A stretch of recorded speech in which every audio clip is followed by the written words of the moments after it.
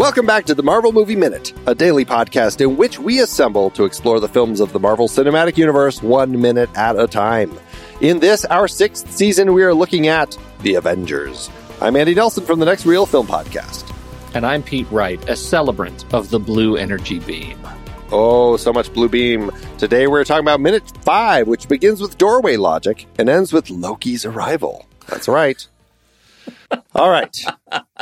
Andy, can we pick up immediately where we left off complaining yesterday? Because I feel like we have another fix. Another fix that is so easy. Tell me.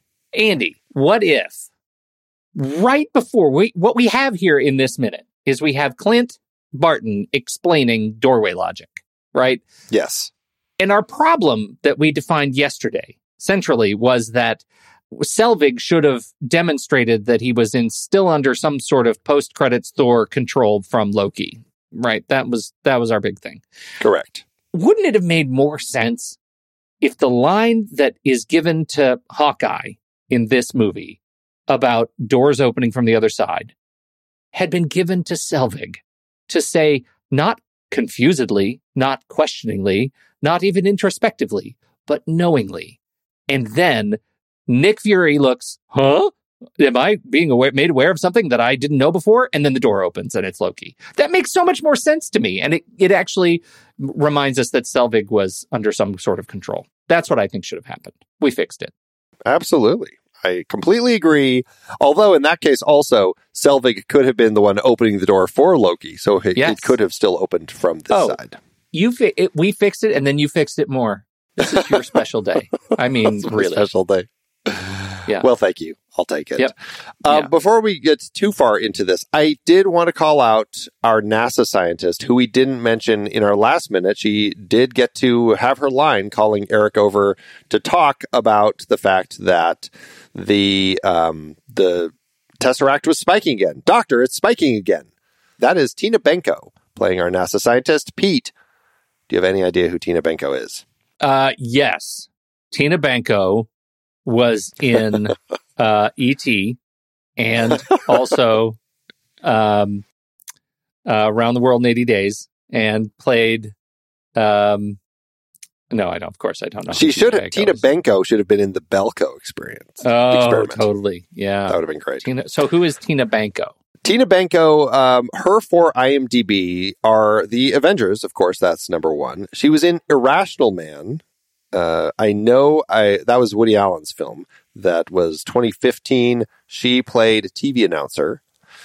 She was in That Awkward Moment. Have you heard of That Awkward Moment? No. It was a Zac Efron, Michael B. Jordan, Miles Teller movie. Oh, I didn't see it. I absolutely know that movie. Yes. Yeah. Okay. I didn't see it. 3 best friends find themselves where we've all been at that confusing moment in every dating relationship where you have to decide, so where is this going? In other words, a Zac Efron movie. A Zac Efron movie, exactly. Yeah. Anyway, she plays Ellie's mom in That Awkward Moment. Okay. Last but not least, she is in The Greatest Showman. Well, that is a Zac Efron movie. That is also a Zac Efron movie. She plays Mrs. Winthrop, and I cannot remember who Mrs. Winthrop is, but I really enjoyed the movie. Do you remember Mrs. Winthrop? No clue. No clue. I don't remember who Mr. Winthrop is. No. Was there a Mr. Winthrop? Maybe there wasn't a Mr. Winthrop. I have no idea. Mr. Winthrop. There is a Mr. Winthrop, but I don't know who he is either. Okay. Damian Young played Mr. Winthrop. I don't know. Anyway, those are her 4 known fors. So she has a brief moment here, and she gets to have her moment in the spotlight. We'll talk about more with her next week because she does meet her demise. Sad to say. Very short bit in this film. Okay.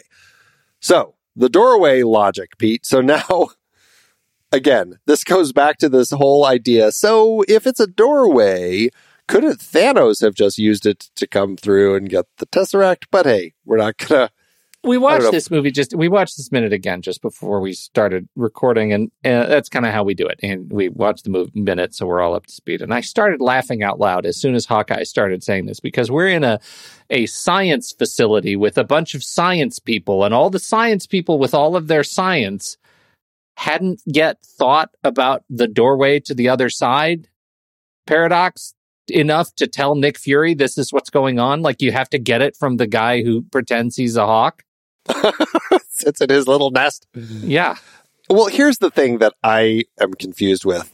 Like, how do they figure out that the Tesseract is a doorway to the other end of space? Like, I feel like that's the first time that's come up. Like... Yeah, we're being retconned a little bit. The only thing we know that it does is it disintegrates Red Skull and burns its way through the hull of a plane. Like, right? And it makes blue beam energy. Maybe there has been a conversation between Nick and Steve, since Steve is, now part of society, kind of. Mm-hmm. I mean, he's been around for a few months, right?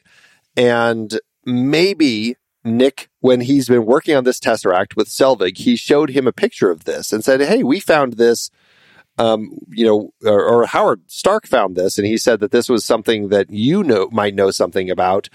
And Steve says, oh, all I know is when Red Skull grabbed it, it opened up a hole in space and sucked him through. Like, maybe... Is that what we saw? Like, what we can verify is that Red Skull got disintegrated and sucked upward, right? So and Steve presumably could see, like, constellations and galaxies through that hole, though. Yeah, I guess you're right. I mean, it kind of opens like this. The whole top of the ship disappeared, and it was like it was space. I know. It was like, when you're in Asgard and you're looking at, like, why is this nebula like 20 feet away? I mean, it's like that sort of thing.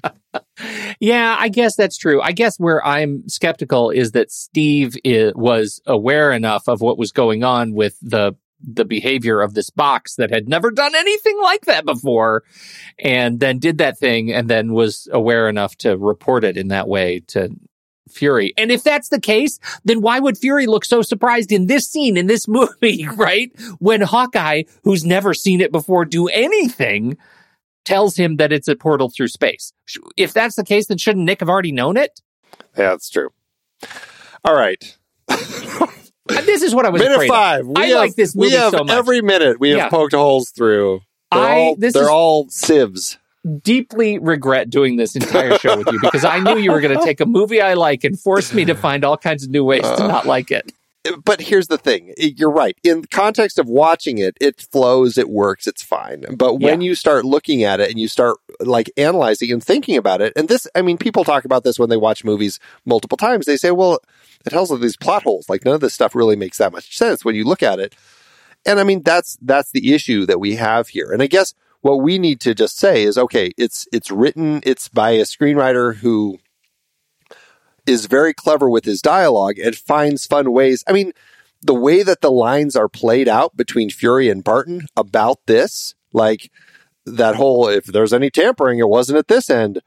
At this end. Yeah. It's like, it's very clever dialogue. It works. It flows naturally. And in the scope of a film, it works. It gets you moving to what's going to happen next. So it's doing its job. It just, when you start thinking about it, it's like, well, some of that doesn't make that much sense, though. Yeah. So let's just stop doing that and just enjoy each minute. I will say, in terms of loving each minute, that I actually do enjoy the way the production design works here. I like the effect of the blue beam. I like being in the blue beam as the blue beam opens the door to space and the ring expands. We're going to see that effect played out much larger later. I like all of that stuff. Like, I'm not so cynical about blue beam energy that I really just hate watching it. I think it looks great. I think they did a good job on it. I do question, after Loki, so we don't know it's Loki at the end of this minute, but the energy itself, the energy beam itself, as it's like energy residue. You know what I'm saying? The residue. Yeah, it's kind of like the blue stuff that's glowing on him. Yeah. It's like it's on his shoulders and stuff. Yeah. It goes up into the tower of this facility, right? And it starts swirling up above in the kind of conical side of the tower. Yeah, the dome. So some the might call it. Dome. Good. Yes, yeah. Dome. There are words for things. what is it doing there? Because it becomes a threat later. And that starts here. They've sent the blue goo residue into the dome, and it starts doing something. And I just want to bookmark that here, because in their conversation later, the way the script plays out next week, I think it'll be toward the end of next week, it feels like they know more about the blue goo than they should in what it's doing in the dome. Is that a sufficient question? Because we don't know the answer, but it starts here. It starts here. It is basically what it looks like is the energy is coalescing and it's building into something that is basically explosive is what's happening. But why and how? But to your point, they all know. They all understand that, hey, this, my sense is, when the film started, it wasn't brought up, but we had Fury walking off a helicopter saying, how bad is it? It's a problem, but we don't know how bad. And everybody's evacuating. And Fury even says, when Coulson says, I'll get everybody out of here in a half hour, do better. It's like they know that this thing is about to blow, but how?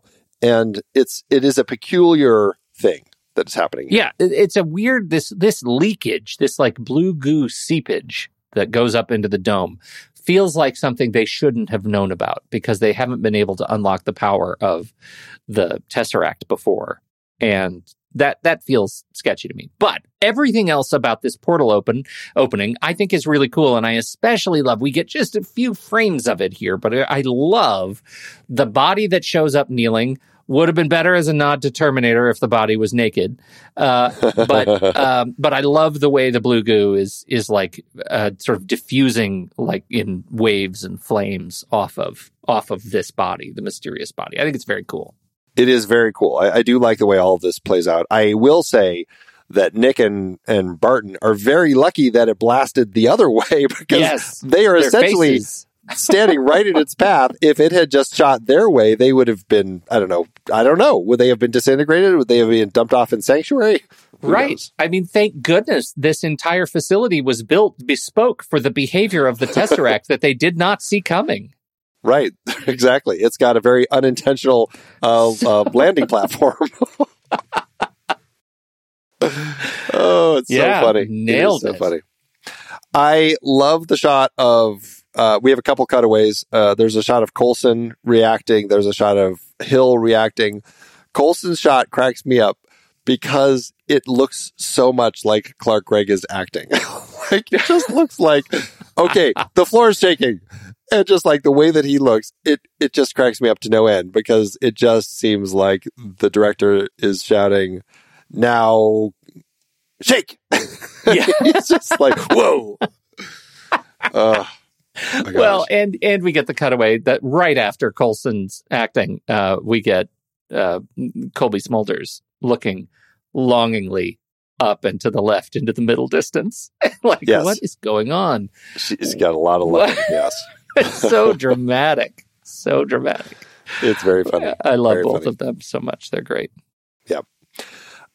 Speaking of Maria Hill, she is at the loading dock. This is the Joint Dark Energy Mission loading dock, which is an underground loading dock just off of the area where they're working. So it's not too far. And this was actually shot also in Albuquerque. This is at the Albuquerque Convention Center. Oh, it's got that big convention center energy. It's that underground loading dock area that they have. It allows for kind of that cool look. So I think it looks nice. Yeah, very cool. Can I go back real quick to this doorway logic? Okay. How is he opening it? Is he using the scepter to open it? Like, do you know exactly how this whole thing is working?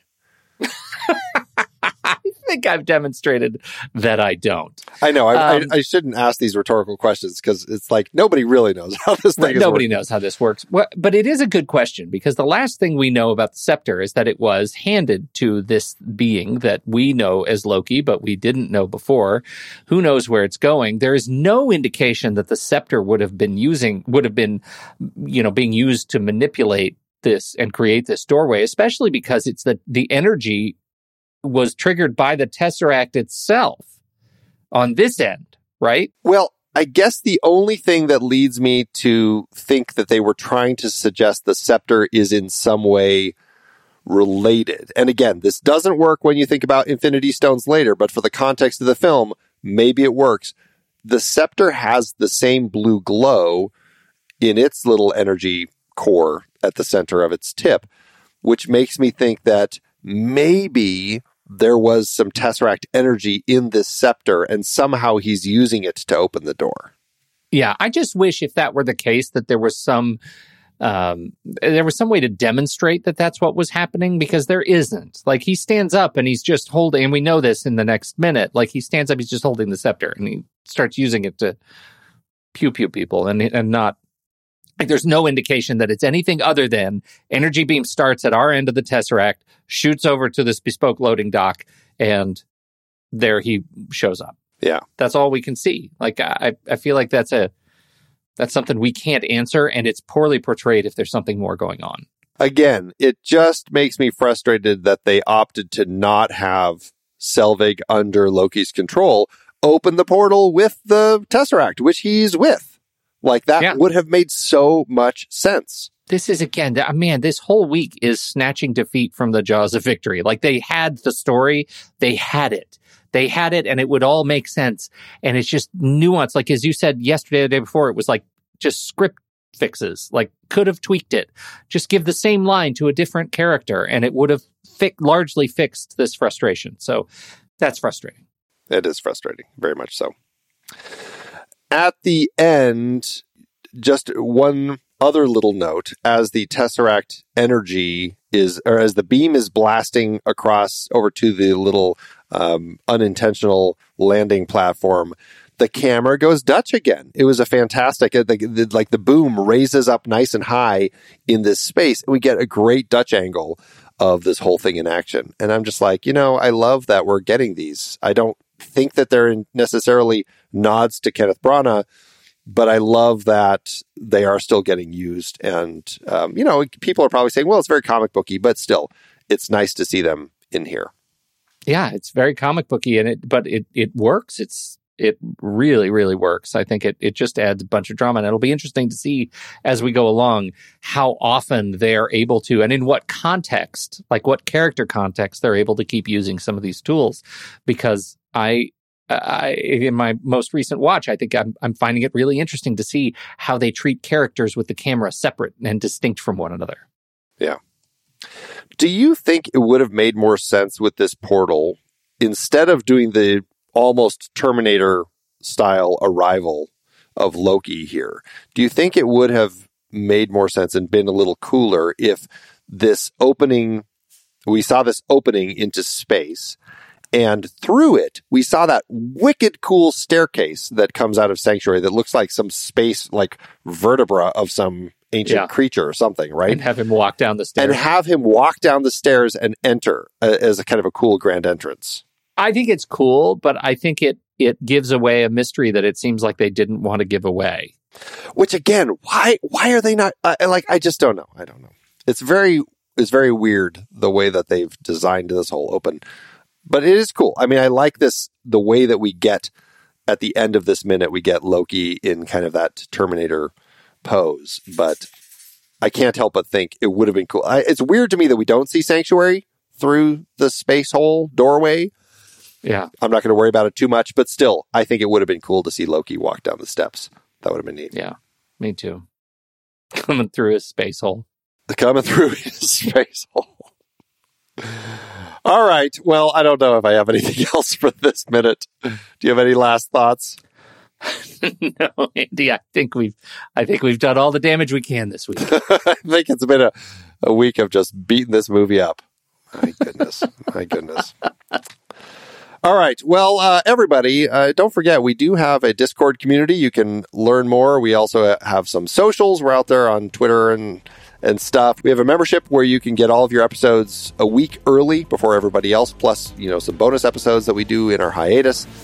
And you can find out all of that stuff over at truestory.fm/Marvel Movie Minute. So we will be back next week to talk about the next 5 minutes of this movie. So, Pete, thanks as always. what will come out of our space hole on Monday. Until next time, true believers.